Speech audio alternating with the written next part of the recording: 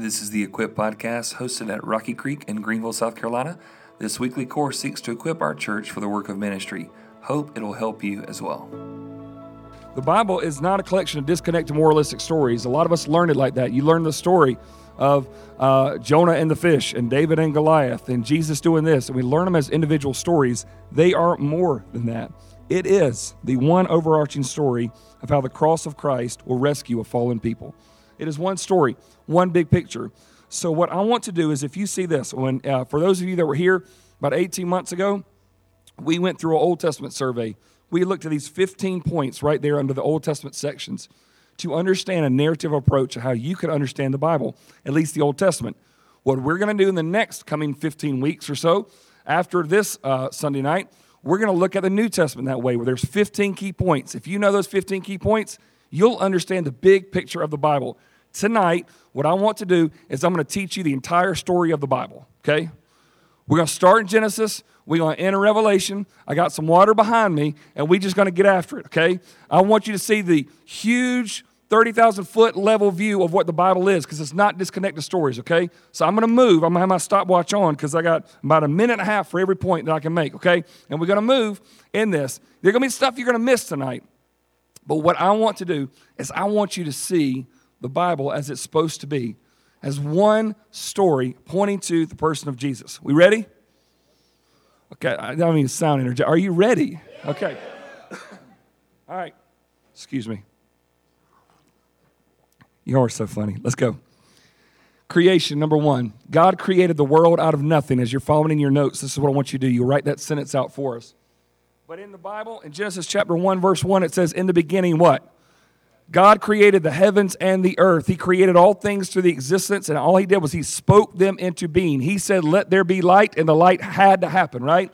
There's a rhythm of creation that takes place. God says something, it happens, and then he says these words, it is good. It's good, right? This is a good thing. It's finished. It's complete. I enjoy it. This is a very, very good thing, right? It is good. He creates the light. Then on day 2, he creates the sky and the waters. Day 3, he creates the land. Day 4, he creates the sun, moon, and stars. And you go, wait a minute. I thought the light was already there. He had been creating the light based on himself. You wonder where the light came from before the sun, moon, and stars? It was him. The same thing that will illuminate us one day in the new heavens and the new earth, where there is no sun, is no moon, no stars. There's no need for it. He creates the sky. Then he creates things to go into the sky. He creates the birds. He creates the fish. Day 6, he creates all the animals that go on the earth, including people. He creates man in his own image to reflect his image, to reflect his glory. And so what God is wanting to do inside of these men is that they would reflect his image to a world, to fill the earth with the knowledge of the glory of the Lord. And he gave them one rule and one rule alone. Do not eat of the tree of the knowledge of good and evil. Don't eat from that. But what took place was that these individuals, they decided that they were going to, in their own right, decide that they were going to do it their way. Mankind rebelled against God in the fall. Adam and Eve were created. They were supposed to live and reflect God's glory. They were supposed not to eat of that tree, but they were expected to be able to take what God said was good and evil and accept it as that, and instead they would rather define what was good and evil. And so they took that into their own hands, and they ate. And as soon as they ate from that, they knew that they were guilty. They fled from the presence of the Lord. They covered up, trying to cover up their guilt and their shame. Something happened along the way. God called out to them, sought them out, gave them consequences for their actions, and then exiled them from the garden. Satan, in the form of a serpent, he had consequences. Adam had consequences. Eve had consequences. And as they're there covered up in their fig leaves, trying to cover up because they felt dirty and shameful, here's what happens. In Genesis 3:15, God makes a promise. He says, and I will put enmity between you and the woman, and between your seed and what? Her seed, which is a very interesting way to say it, because when you normally think about that, you don't think of the female as having seed. You think of the male having seed. In Genesis 3:15, there's a prophecy. There's going to be a birth that no man can get the credit for that's going to come and reverse what happened in the garden.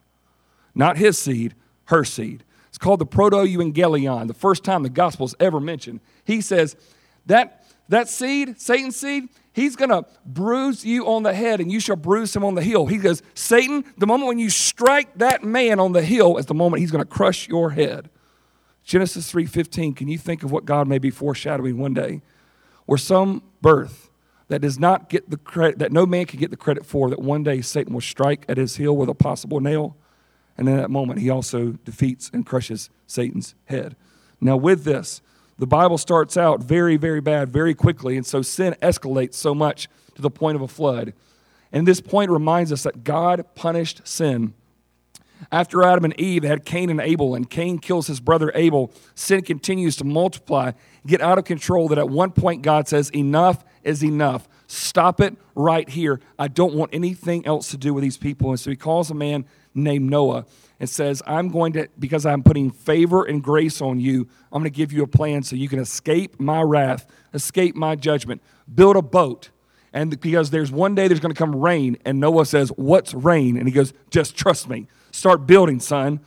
And what happens is that he builds this boat, and folks, get this picture. If you're on the inside of the boat, God's wrath is coming against you, but it's being stopped by something.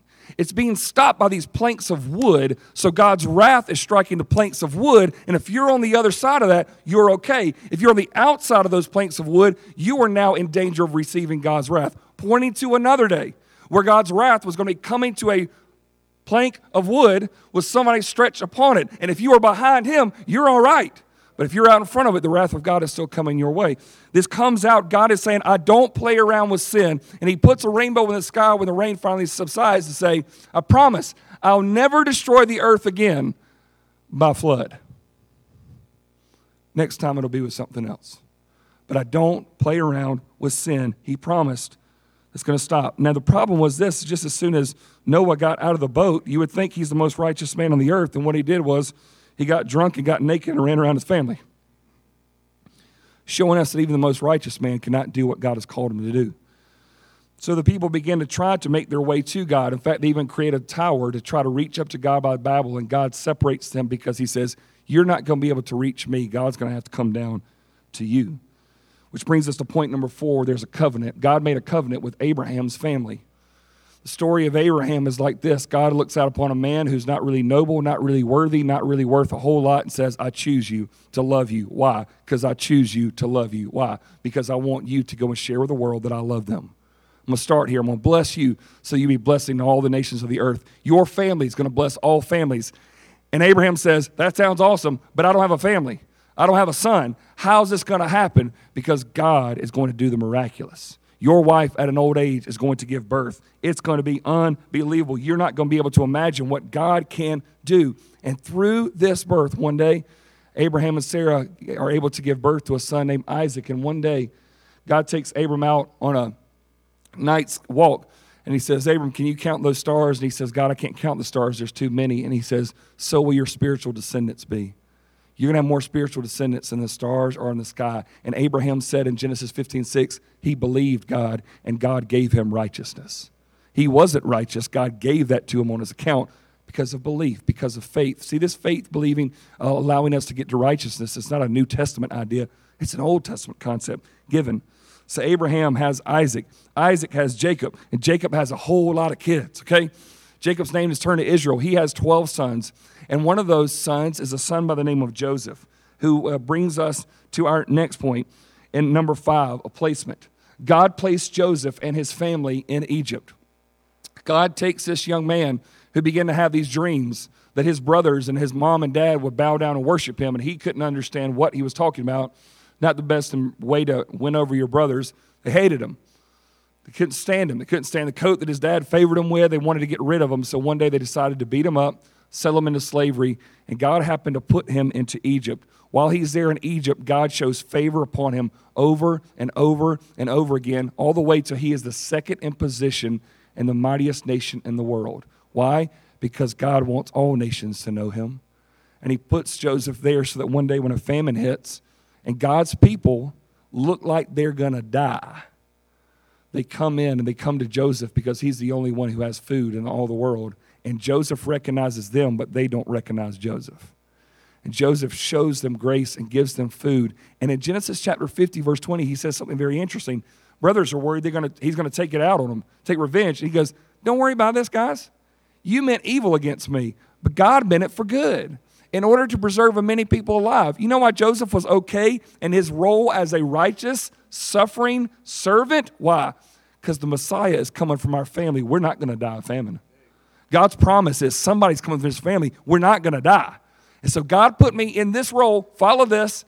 I'm going to suffer unjustly on the behalf of somebody else.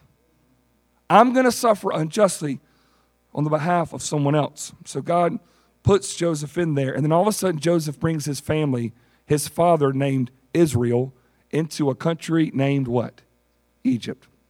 And hundreds of years later, that new Pharaoh doesn't know the story of Joseph. All he knows about all these Israelites is they have lots of babies and they're really big guys, right? Which is a problem, which leads us to point number 6, the Exodus. God rescued the Israelites from bondage. Pharaoh puts these Israelites into slavery. It's harsh. It's horrible conditions. And the people of God call out to God. And in Exodus chapter 2, verse 25, it says this beautiful line. It says they called out to God, and God knew. He knew what he was going to do. He knew their pain. He knew their suffering. So he sent Moses to go in there, a man who'd been raised in that family, to tell Pharaoh, you will let my people go. And Pharaoh says, I don't even know the name of this God. I've got so many gods. What in the world do you, I don't even know you're talking about. And he says, I am who I am has sent me to you. The God who's more than the God of the sun, God of the stars, he has sent me to you. And so all of a sudden, through a series of 10 plagues, God gets Pharaoh's attention. And at every single one of these plagues, when the sun goes black, guess what he's attacking? The Egyptian sun god. Oh, Pharaoh, you think the sun god can protect you? Watch the sun go out. Oh, you like the way that the cows, you think that somehow shows your strength? Watch the cows go down. You are not in control of this, Pharaoh. You are not God until there's one final plague that happens, the Passover, where God is going to come in his wrath, kill the firstborn of every household, unless a pure sacrificial lamb is sacrificed. No bones on this lamb can be broken. It has to be perfect, no blemish. It has to be slaughtered. It has to be consumed. But just because the animal died doesn't mean you are safe. You have to apply the blood on the doorpost of your house. It's not enough that the innocent suffering has died. It's the fact that you have to say, that's for me, God. So the angel comes through and the people are passed over, and Pharaoh says, leave from this place. Understand this, God rescued the people before he ever gave them commandments. But once he'd rescued them, once he gave them a way out, he gave them these commandments. God gave commandments to his rescued people. It wasn't before, it was after. And so God, sitting there, calls out to Moses. And on Mount Sinai, Moses comes up to Mount Sinai, and God gives them commands to follow. Tells them, have no other gods. Don't make any idols. Keep my name holy. Keep my day holy. Honor your father and mother. Don't kill. Don't commit adultery. Don't steal. Don't lie. Don't covet. Those are the first 10. There's 603 other ones. 613 commandments he gives them and says, I am your God. I am your master. I rescued you without ever doing one good thing on your own. But now that you're mine, you're going to act like you're mine. Now that you're rescued, you're going to act like you're rescued. And so here are some commandments that I want you to follow. Through a mighty way, God gets their attention to show them their commandments. And before Moses can even make it down the mountain, they're already disobeying him. Horrible, horrible ways. So God says, just obey these commandments and you'll be all right. And they don't obey them so well, which leads them to number 8, wanderings. Israel's wanderings caused delay entering the promised land. In fact, they've been such disobedient to these commandments. You know how long they wandered? For 40 years in the wilderness. Can't find their way. Because during these times, they continued to try to seek the Lord, but in this, they couldn't ever get the right rhythm because they would disobey God, take matters into their own hands. They would complain about things. They would say, God, you're not going to be there. In fact, there's this one time where the people are complaining so bad, they're just going, we're drowned. We're just going to die of thirst out here in the desert, God. Why did you bring us out of Egypt? At least we had water there, not enough graves in Egypt. We're just going to die out here. Is that what you're going to do? And Moses goes before the Lord and says, Lord, I can't deal with these people anymore. I don't know what to do. And he says, take your staff. You're going to go strike something. And Moses go, game on. This sounds good. Which one do I get to hit first, right? He says, you go up to the rock out in the wilderness. I want you to strike the side of the rock. Strike the side of the rock. What did the rock do? I want you to strike the side of the rock who did nothing, and water is going to flow from its side that will be the salvation of all the people in the desert. You think of another time in the Bible where someone in the wilderness would be struck in the side and something would pour forth from him that would bring the salvation for us. Along the way, Jesus is saying, watch for this, watch for this. It's all coming together one day. You better keep your eyes open. After 40 years of wandering, finally, they reached Canaan. They reached the promised land. God gave the promised land to the Israelites. And I say it that way because it's not like the Israelites got it on their own strength. Here's the battle plan. Joshua stands down, an angel comes up before him one day, and he doesn't recognize that it is a commander of the Lord's army. In fact, a lot of people think that's an angel. I'll tell you who I think it is. I think it's Jesus Christ, because he tells him to drop on his knees and say, you're standing on holy ground. An angel never talks like that. But this commander of the Lord's army stands up, and Joshua says, who are you for, us or for our enemy? And this commander says, no. I'm the commander of the Lord's army. I'm not joining you, boy. You're joining me. What do you want us to do? I want you to take Canaan. How are we going to take Canaan? How are we going to take it to Jericho? Look at the big walls, God. How are we going to do that? Here's what I want you to do. I want you to get the marching band out front. You mean the soldiers? No, I want the marching band. Get the priests, the worship leaders, you go out front. Why? You're going to walk around the place for 7 days, and then you're going to blow your trumpets really, really loud. And you're going to watch the walls fall. Why? Because God wanted a reputation not of a hard-fought army. He wanted the reputation of an almighty God that fought differently than everybody else. Israelites couldn't walk into Canaan and say, look what we did. No. They could say, look what our God did. So eventually, they got to enter in the land flowing with milk and honey. Land promised. They had a place where God could be their ruler, and they were influenced or overwhelmed by anyone else infringing upon what they were supposed to do. So they're there. They're finally, and as Joshua leads them in, the final thing that he does is he takes off his commander hat, and he stands there as a father and says in Joshua chapter 24, hey, I can't tell you what to do anymore, but I can say this, choose this day whom you will serve. Serve the God past the river that you caught up with, or with gods that your fathers did, but as for me and my house, we're going to serve the Lord.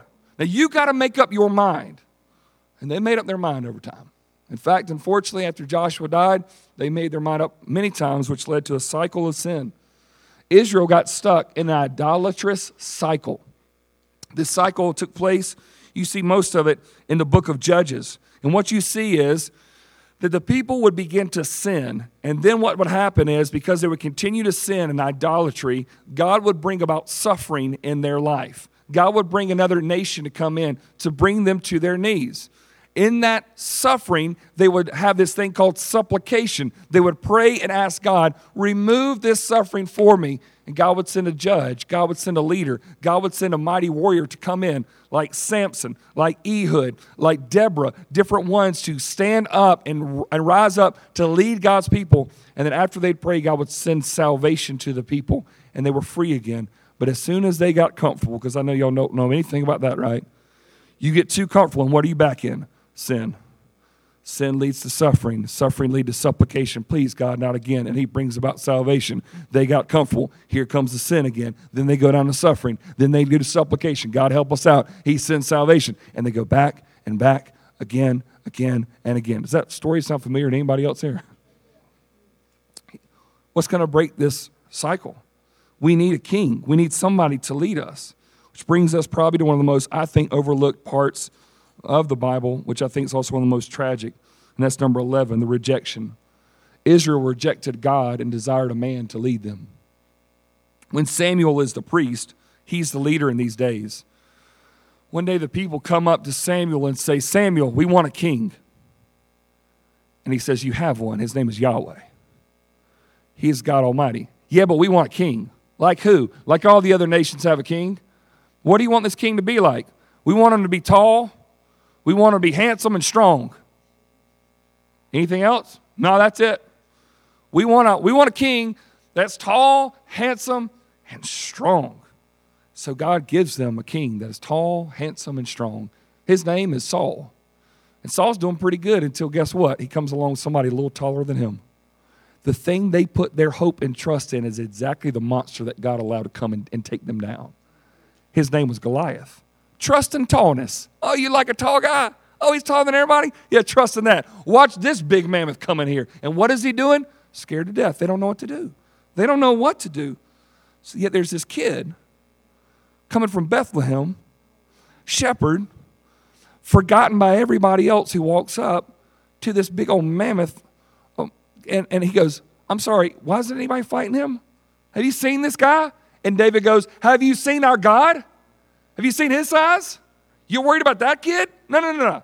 I'll go up against him. And David makes it plain and simple. It's not about David getting his reputation. 1 Samuel chapter 17, verses 45 and 46, he says, Goliath, I'm about to take you down. Why? So that all the nations may know there is a God in Israel. That's why you're going down, bro, because the missional aspect of God's working is right here. You got no chance against me right now because you've been defying him.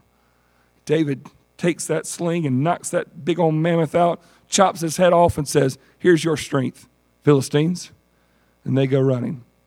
And then all of a sudden, all the people begin to follow another leader. Under David, the kingdom is truly established. David and Solomon led Israel to become a powerful kingdom. King David led a time of bringing the worship back to Israel right there in Jerusalem and establishing the ark, putting up some mighty men to fortify the area, to start to begin and to put together a kingdom that could honestly lead the people through the coming years. Israel grew from a band of just some tribes together to an actual powerhouse on the international stage. Then one day he says, God, I want to build you a house. And God goes, that's cute, David. What you want it to look like? I want it to be beautiful of you. He goes, if the heavens can't contain me, son, you think your house can? You're not going to build it. I'm going to build you a house. What do you mean, God? There's going to come somebody from your family who's going to be on the throne forever. What do you mean, God? You mean my son? There's coming a son from you, somebody from your family. He's never getting off this throne. He's coming. Some people thought it was Solomon. Wasn't Solomon. Now, Solomon was good now. Wiser than any man in the world. Turned out to be richer than any man in the world. And the person who used to write about wisdom forgot about it later in his life. The person who wrote 1 out of 66 books of the Bible, only one speaks about marriage, Song of Solomon. He wrote about marriage in a way that's so wonderful to read, and yet he also later in his life had 700 wives and 300 concubines. The man who was the expert at one point in his life became the rebel later. Be careful, folks. You can be the teacher one day and the person rebelling against it later. He stands up. Now listen, the kingdom is growing now. It's doing incredible things, but because of his unbelievable pride and arrogance and sin, and he will not bow down to God, this strong nation that's on the rise has something happen to it so quickly and so horrific that Israel all of a sudden takes a turn and has not returned to its glory since. And that's this division that takes place. The people's sin caused a division between Israel and Judah. So in this moment in Israel's history, because they continue to sin, God makes a power kind of coup of who's going to take over after Solomon, and two kind of opposing sides do. And so the nation turns into Israel and Judah. And for a large part of the Old Testament, 1st and 2nd Kings, a lot of 1st and 2nd Chronicles, a lot of the work of Isaiah, Jeremiah, Ezekiel, all these different prophets, they're speaking to the nation of Israel or the nation of Judah saying, wake up. God's not playing with our sin. Wake up. He's going to send somebody to come in and wipe us out. And the people go, what? Babylon? They're worse than we are. Yeah, but you ought to know better. That's the thing. God's not going to let his kids play like they're not his kids for long. Other people who don't know him, of course they're acting that way. You know better. You know the commandments. You know what our people have been through, and they kept saying, he won't do it. He won't do it. There's no way that he would cause us. This division makes them weak. One king rises, and depending upon where the king goes is where the culture goes, and they continue to slip in further in sin until the unthinkable moment happens when they're exiled out of the land. Pagan nations defeated God's people and sent them into exile. Yeah, People who are morally worse off than Israel. People who are morally worse off than Judah. But Israel and Judah knew better. They knew God. They knew the word. And they continued to rebel against it. Nation came in to take out Israel. Nation came in to take out Judah. And God's people were sent away to learn how to live in a culture that did not follow God. You read the story of Daniel, Shadrach, Meshach, and Abednego. Some guys who say, if we're going to follow God, we've got to learn how to do it even when the culture does not. And when everybody else, what does Babylon want to do? Let's start changing the books that you read. Let's start changing what you eat. Let's start changing what you drink. We influence the leaders. We got the culture. So what do? When they tell Daniel, don't pray anymore to your God, don't do it anymore, you only pray to the king. What does he do? He opens wide the window so everybody can see him praying. He's not backing down. We'll throw you in the lion's den. That's all right, my God made those lions. Shadrach, Meshach, and Abednego, we're going to throw you in the fiery furnace. That's fine, because he can deliver us, and even if he don't, you're not worth bowing down to, king. And somewhere in the fire, wait a minute, didn't we throw 3 guys in there? Yeah, but I see 4 of them. And the 4th looks like a son of God. Somebody else is in the fire with them. Folks, you can either be in the fire at the end of your life or during your life. But if it's during your life, I can tell you who stands with you in those moments. Son of God stands there with you. These folks begin to realize that even in the exile, there's a group of people who stand strong. And honestly, they're stronger than what that culture had ever seen. And eventually, they're able to return. A faithful remnant returns to Israel, attempting to rebuild again. People like Zerubbabel, Ezra, Nehemiah come back and they ask a pagan king, and the king says, here you go, you can go back to that nation. They begin to rally support. Hey, everybody, it's been 70 years. We can go back home. Babylon's home. No, it's not. Israel's home. Canaan's home. This is our land. We want to go back to Jerusalem. And they said, we're comfortable here. Small group returns. They build the temple. It's hard-fought battles. They build the temple. They begin to worship. They begin to teach the word again. Then they build the wall up around Jerusalem to keep it fortified. All on the way, something is even happening in this moment. The remnant that returns, they're unsure of how to continue to follow this king. There's people like Haggai that comes up and says, you guys are working all in your paneled houses and you're forgetting about the temple. Your house looks good. His house looks bad. Malachi comes up and says, don't you remember from where we've fallen? And Malachi's calling these people to come back, not to complacent, apathetic worship anymore. And at the end of Malachi, he says this, I'm telling you that a day is coming, the day of the Lord is coming, and you're not going to be able to stand before it. It's going to come in burning like a fire, and those who are walking with the Lord are going to rejoice like cows getting out of the stall, leaping through the fields.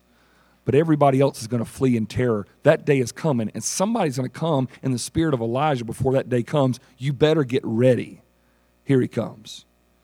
And then after that's 400 years of silence, where the people hear nothing from the mouth of God. Until one night, a group of shepherds, people on the margin, people on the outskirts, people in the darkness, God says, let there be light. And all of a sudden, they hear this word come out. Glory to God in the highest. And on earth, peace among men with whom he is pleased. People, your king has come. And Jesus comes, the incarnation. God in the flesh comes to earth on a rescue mission. He came to change everything. And what he does in this moment, this incarnation, God takes on human form. He is born as a baby. They go to the most unlikely candidate, this young woman, of whom no man could get the credit for his birth. In a town of Bethlehem, where a king by the name of David is from. From the line of David, the rightful king of Israel. From the line of Abraham, the right father of the faith. All of these things lining up. And Jesus is born at the fullness of time, reaching out to those shepherds on the fringes, calling those wise men from afar, signaling this message to all. This king is more for the Jewish people. Oh, no. This king is for all the nations. And so he begins to grow up in obscurity. and there's a season of preparation. In fact, when he becomes 30 years old, around that time, John the Baptist prepares the way for the Messiah, coming in the spirit of Elijah. He comes in and begins to teach, begin to tell everybody, get ready, prepare the way of the Lord, clear the path, he's coming. And they go, John, are you the Messiah? Oh, no. I can't even tie that guy's sandal. But you're baptizing. Oh, I'm baptizing in water. When he comes, he's baptizing in fire. You need to get ready. I'm telling you, he's coming. And then all of a sudden one day, all these people are going out to the wilderness. They're watching John preach. They're going, we've never seen anybody like this. In the middle of Johnny B's sermon that day, all of a sudden he goes, look, there he is. Behold the Lamb of God who takes away the sins of the whole world. He's here. And John is able to say, mission done, mission accomplished. I am able to step. And so as this preparation happens, Jesus is baptized. In this moment, we see the Trinity, where all of a sudden Jesus goes down into the water. The Spirit descends upon him as a dove, and there's this voice from heaven saying, this is my beloved Son. I'm proud of this boy. Y'all need to listen to him. And then Jesus, as soon as he does that, he walks into the wilderness to be tempted by the devil. And Jesus does in 40 days what the people of Israel could not do in 40 years. Withstands every temptation, every test, and he comes out on top. It leads us to start the embarkment of his ministry. Jesus teaches and acts with authority. When he came out from the wilderness, he started a 3-year ministry cycle of which the world has yet to recover. The blind could see.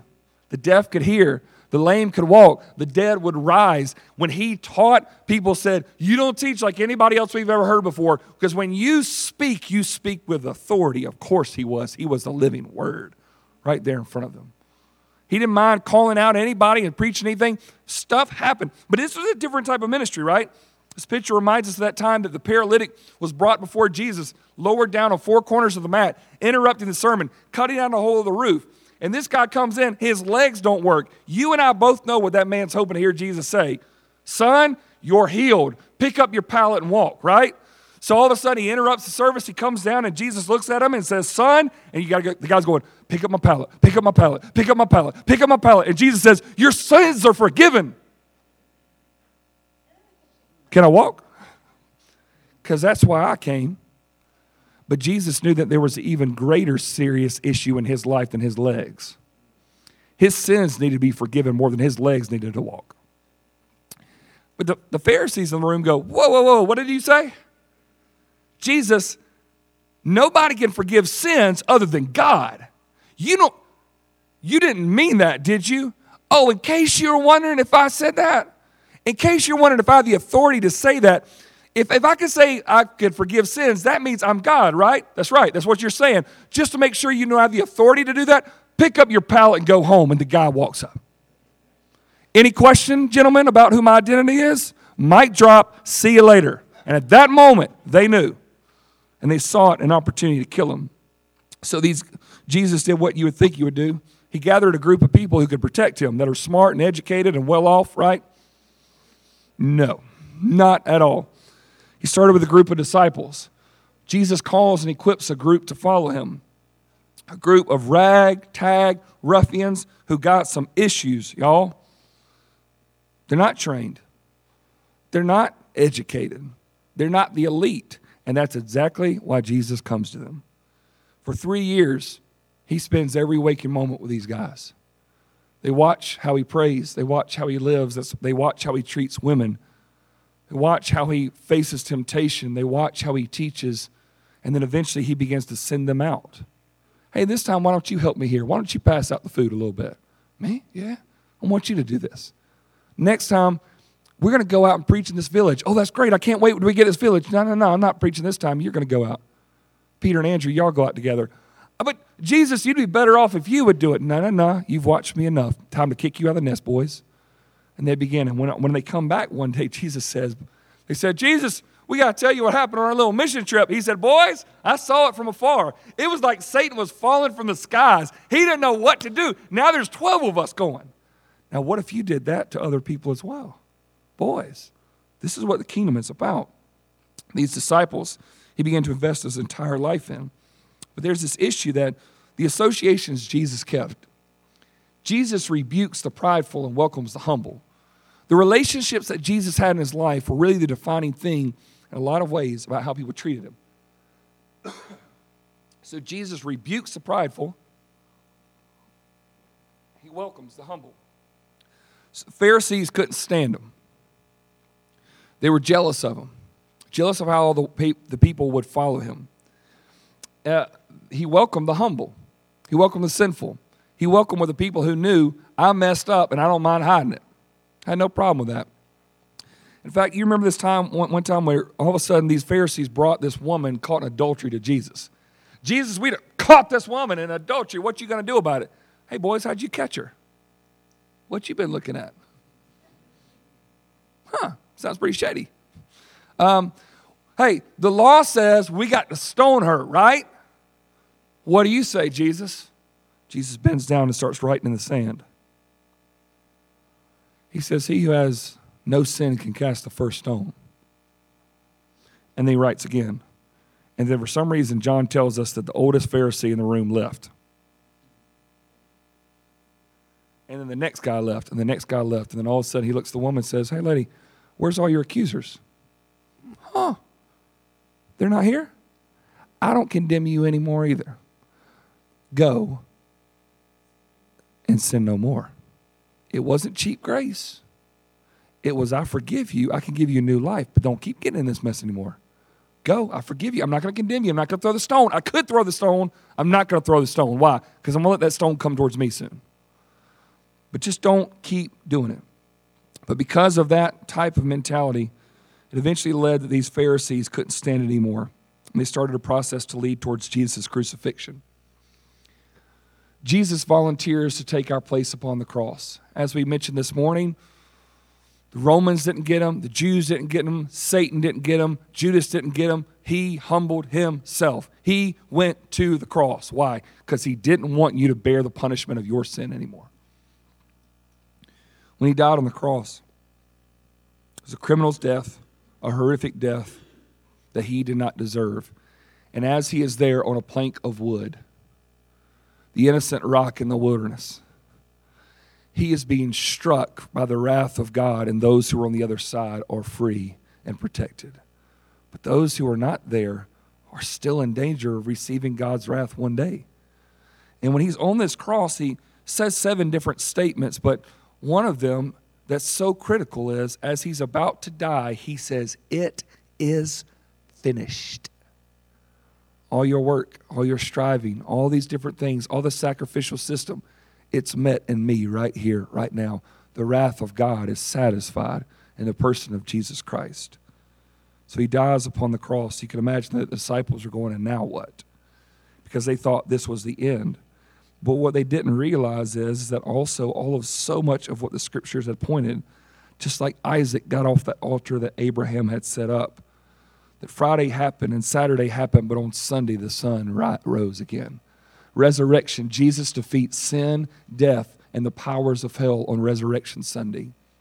The women go to the tomb on Sunday morning. The tomb stone is rolled away, and they go, who in the world could have done this? And they run in there, and there is no one in the tomb. All they see is a stack of clothes that have been neatly folded to the side. Tells us something about the person of Jesus, that even when he's defeating sin and death, he's still doing his laundry. Come on, ladies, you got to admit, it's pretty awesome, right? Don't miss this fact. In a culture that would not allow a woman's voice to be used in the court of law, he allows those women to be the first ones to see it. They're the witness. They go running to the streets. Peter and James and John, they don't believe it. They go running, and they find out that the tomb is empty. Then all of a sudden, as they're gathered together one day, Jesus appears to them and says, if you need proof, put your fingers here. Put your fingers in my side. Do what you need to do. But I've defeated sin. I've defeated death. What started in the garden as God's punishment of death has now been reversed right now, and I have defeated death. You can have life. And a group of disciples who used to be fearful to be associated with Jesus, even by a teenage girl, don't you belong to him? Are now bold enough, facing death, to say, he got up. He rose from the grave victorious. And after he spent 40 days with them on the earth, he sent them in a commission. Jesus sends out his disciples to make more disciples. he reminds them of what Matthew 28, 18 and 20, as he begins to come to them, he says, all authority on heaven and on earth has been given to me. So go therefore and make disciples of all the nations, baptizing them in the name of the Father and the Son and the Holy Spirit, teaching them to observe everything I've commanded you. And behold, I'm going to be with you always, even to the end of the age. And the Holy Spirit's going to come upon you. He's going to send you to Jerusalem, then Judea, then even Samaria, to the ends of the earth. Boys, you're going to go out, and you are finally going to bring all the nations back to me.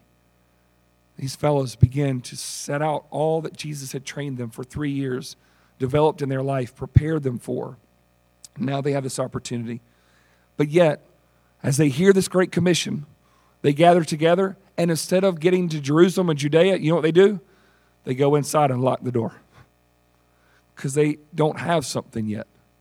They desperately need to empower them. And so on the day of Pentecost, the Holy Spirit empowers the disciples to continue the work of Jesus. The day of Pentecost was a Jewish holiday where they celebrated the time where God brought the law to Moses on Mount Sinai. Just so happened to be that day. And what happens is it's also reversing another day in Israelites' history. Remember the Tower of Babel, that they built this tower so that they could reach to God? And what did God do when they were trying to reach God? He separated them and gave them new what? Languages. They couldn't understand each other anymore. So they're trying to build this tower to make it about them to reach heaven on their own terms. And God separates them into languages, into groups, into people, and they can't communicate anymore. And on this day of Pentecost, all these different people are from different countries coming back to Jerusalem, one central location, and they come in with all different languages, all different ethnicities. And on this day, the Holy Spirit comes, and all of a sudden, Peter can speak a language he's never spoken before. John can speak a language he's never spoken before. Andrew can speak, and they go outside and go, hey, you speak this language? Come here. I need to tell you something. Jesus Christ died for you. He's alive today. Now the Holy Spirit's come upon you. You can be saved. And on the day of Pentecost, 3,000 people get saved, get baptized, and then go back to their cities and their countries, drenching wet with the Holy Spirit upon them, and the gospel spreads quickly through the gift of the Holy Spirit. And as the church begins to grow and do incredible things, unfortunately what happens is a thing of persecution. Persecution of the disciples causes the mission to spread even further. You would think the Holy Spirit was enough. You would think they'd have something to celebrate. But what happens is it actually makes them pause and they get locked up. But persecution by the hands of a guy by the name of Saul actually is the driving force to get them out of Jerusalem to Judea. They're not moving fast enough. And so God uses persecution to get them on the move. There's an old quote that says that the blood of the saints is the seed of the church. As they begin to be persecuted, God uses that to propel them out to areas that they've never been. As they're on the run from Saul, they all of a sudden start getting to regions, into areas that they've never been before, and God starts making converts in places like Ethiopia, Samaria, Greece, and different areas. It begins to move so quickly throughout the land that actually persecution leads them there. The guy who's leading this persecution, once again, is a guy by the name of Saul. Stephen is the first one who dies. Do you remember Stephen? Deacon in the church, serving tables. All of a sudden they arrest him, and he begins to preach this incredible message to get their attention. And all of a sudden he looks at them as they're following along, and he says, hey guys, remember this in our history. All the time God's people were listening to the prophets and not listening to them about the one they spoke of. And all these Pharisees are like, that's right, all those old people, they didn't get it. If I'd have been there, I'd have gotten it. And he goes, and they were pointing to someone named Jesus whom you killed. You disdain all the prophets who missed what they were talking about? You missed God in the flesh right in front of your eyes. They began to stone him. And then all of a sudden the church begins to spread out. And Saul is leading this charge, but unfortunately, Saul thinks that he's chasing Jesus, and he finds out that Jesus is chasing him. On the Damascus Road, Paul is converted and leads the missionary movement. Saul's on the road, hunting down these people, hunting down pastors, hunting down ministers, hunting down missionaries, killing them. And all of a sudden he's blinded by the light on the way. And he hears this voice from heaven. And what this voice says is absolutely glorious for every single person to give you hope and encouragement tonight. He says, Saul, Saul, why are you persecuting me? Who are you, Lord? Why are you persecuting me? Jesus is in heaven, y'all. What do you mean? He's not persecuting Jesus right now. You don't understand this. When you mess with Jesus' followers, you mess with him. When Stephen was being stoned, it says that he looked up and it says, I see Jesus standing at the right hand of God. You know that's why that's interesting? Because every other time in the New Testament when Jesus is mentioned at the right hand of God, he's always sitting, because that's what the high priest done when he's done paying the sacrifice. The job is done, he can sit. But when Stephen starts getting stoned, he rises from his seat and goes, come on, son, you can make it. Just a little bit longer. Endure a little bit. You're almost here, baby. You almost made it. He's there with them. And he says, you're persecuting me. When you're messing with the church, you're persecuting me. Saul is converted. He receives the gospel. He's able to see physically. He's able to see spiritually. And then all of a sudden, he started going into some of the context, the conventions where he was leading about how to kill Christians and saying, I'm now one of them.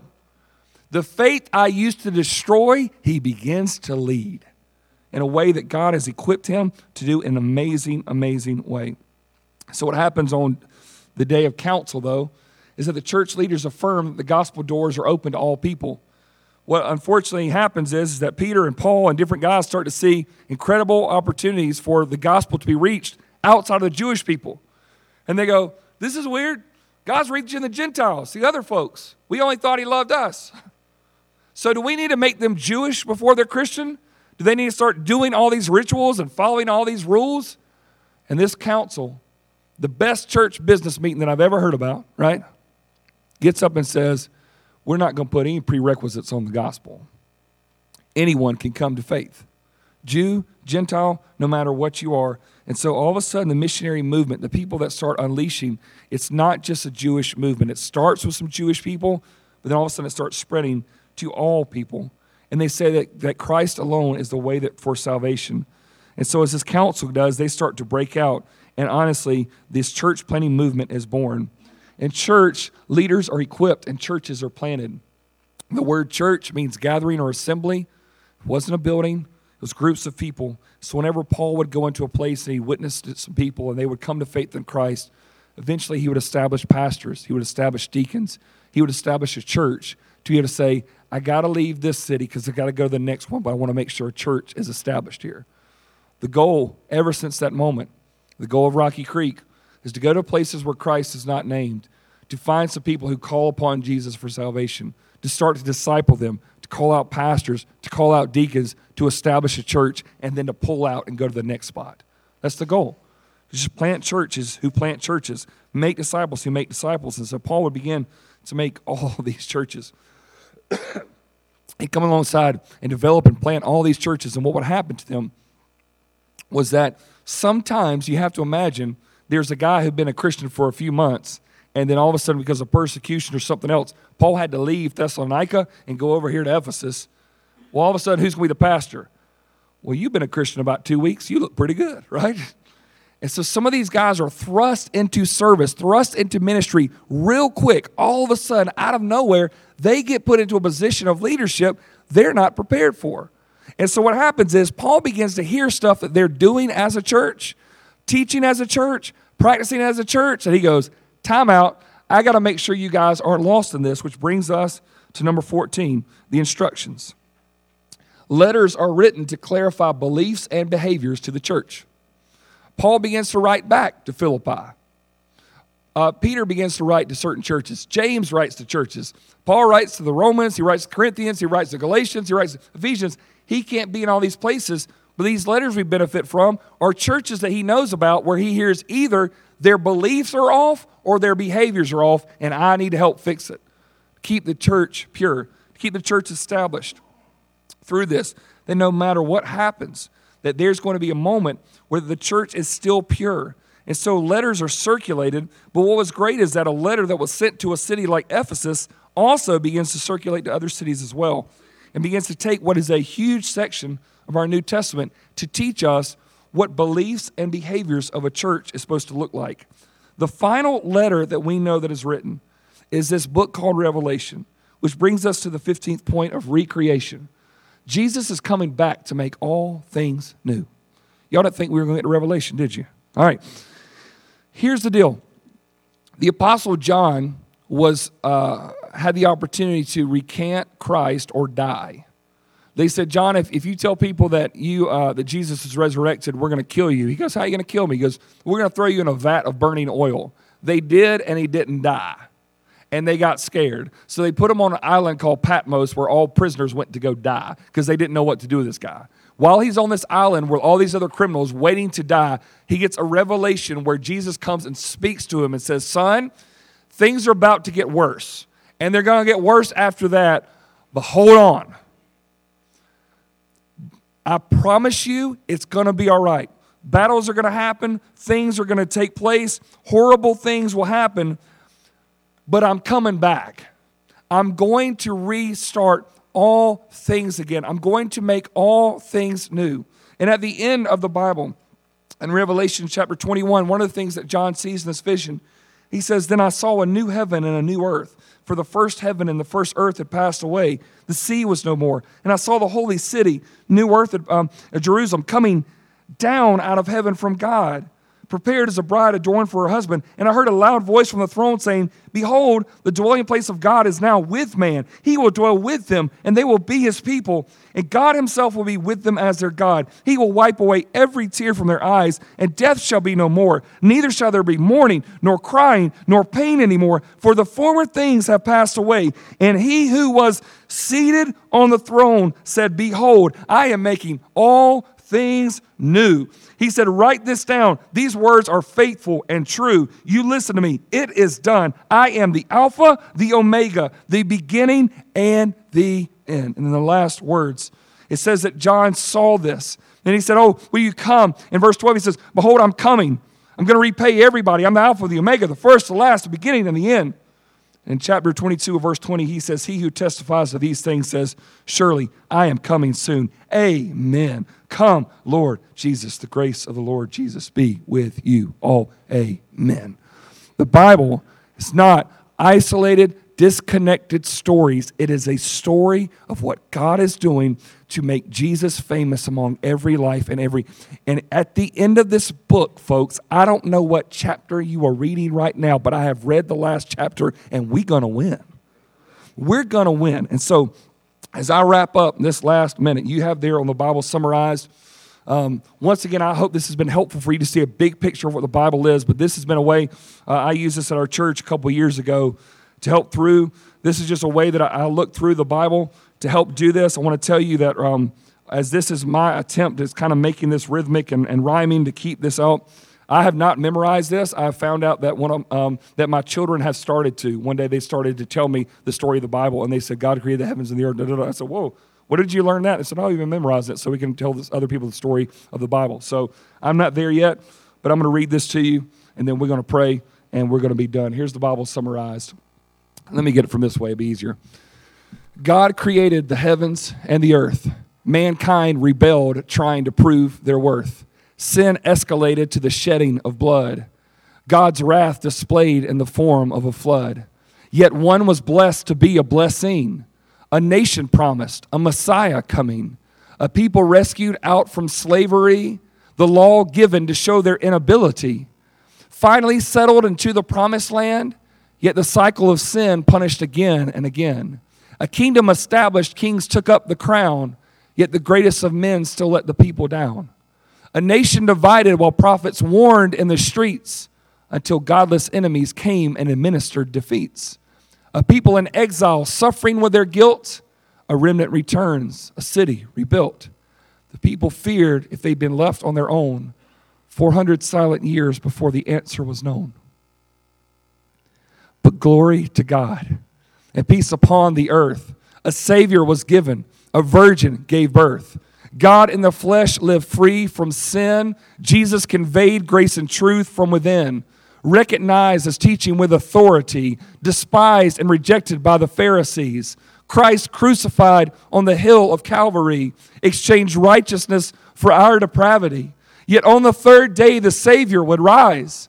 Commissioned the disciples in his ascent to the sky. The Holy Spirit empowered the gospel unashamed. The church established giving everything away. No amount of persecution could keep the message back. Paul was converted, proclaimed the faith he attacked. Among the nations, churches were multiplied.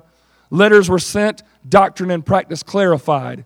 A revelation was given, for though the future seems grim, Christ will return and we will be with him. Amen? Amen. And Lord Jesus, that is what we long for today. Your word is not boring. We are. Your word is not somehow cumbersome to read. We are cumbersome to get to the point. We want to know this book. We want to know your word, because the better we know the word, the better we know you. And Lord, we have read the chapter at the beginning, but we've read the chapter at the end, and we have faith and hope and promise, God, that what we're experiencing right now, this isn't it. And no matter what virus is going on, no matter what our culture is doing, no matter what government's doing, no matter what other nations are doing, we know what our sovereign King is doing right now. He is seated on his throne. You are rested assured. You are not taken by anything going on in our culture, anything going on in our world right now. You are King of kings. You are Lord of lords. You are Alpha and Omega, beginning and last, future and past. You are the one who is, who was, and who will be forevermore. And God, no matter what chapter we are in right now, we trust that you will write the final one. And it's for your name, Jesus, we pray. And all God's people said, amen. Thank you guys for coming tonight.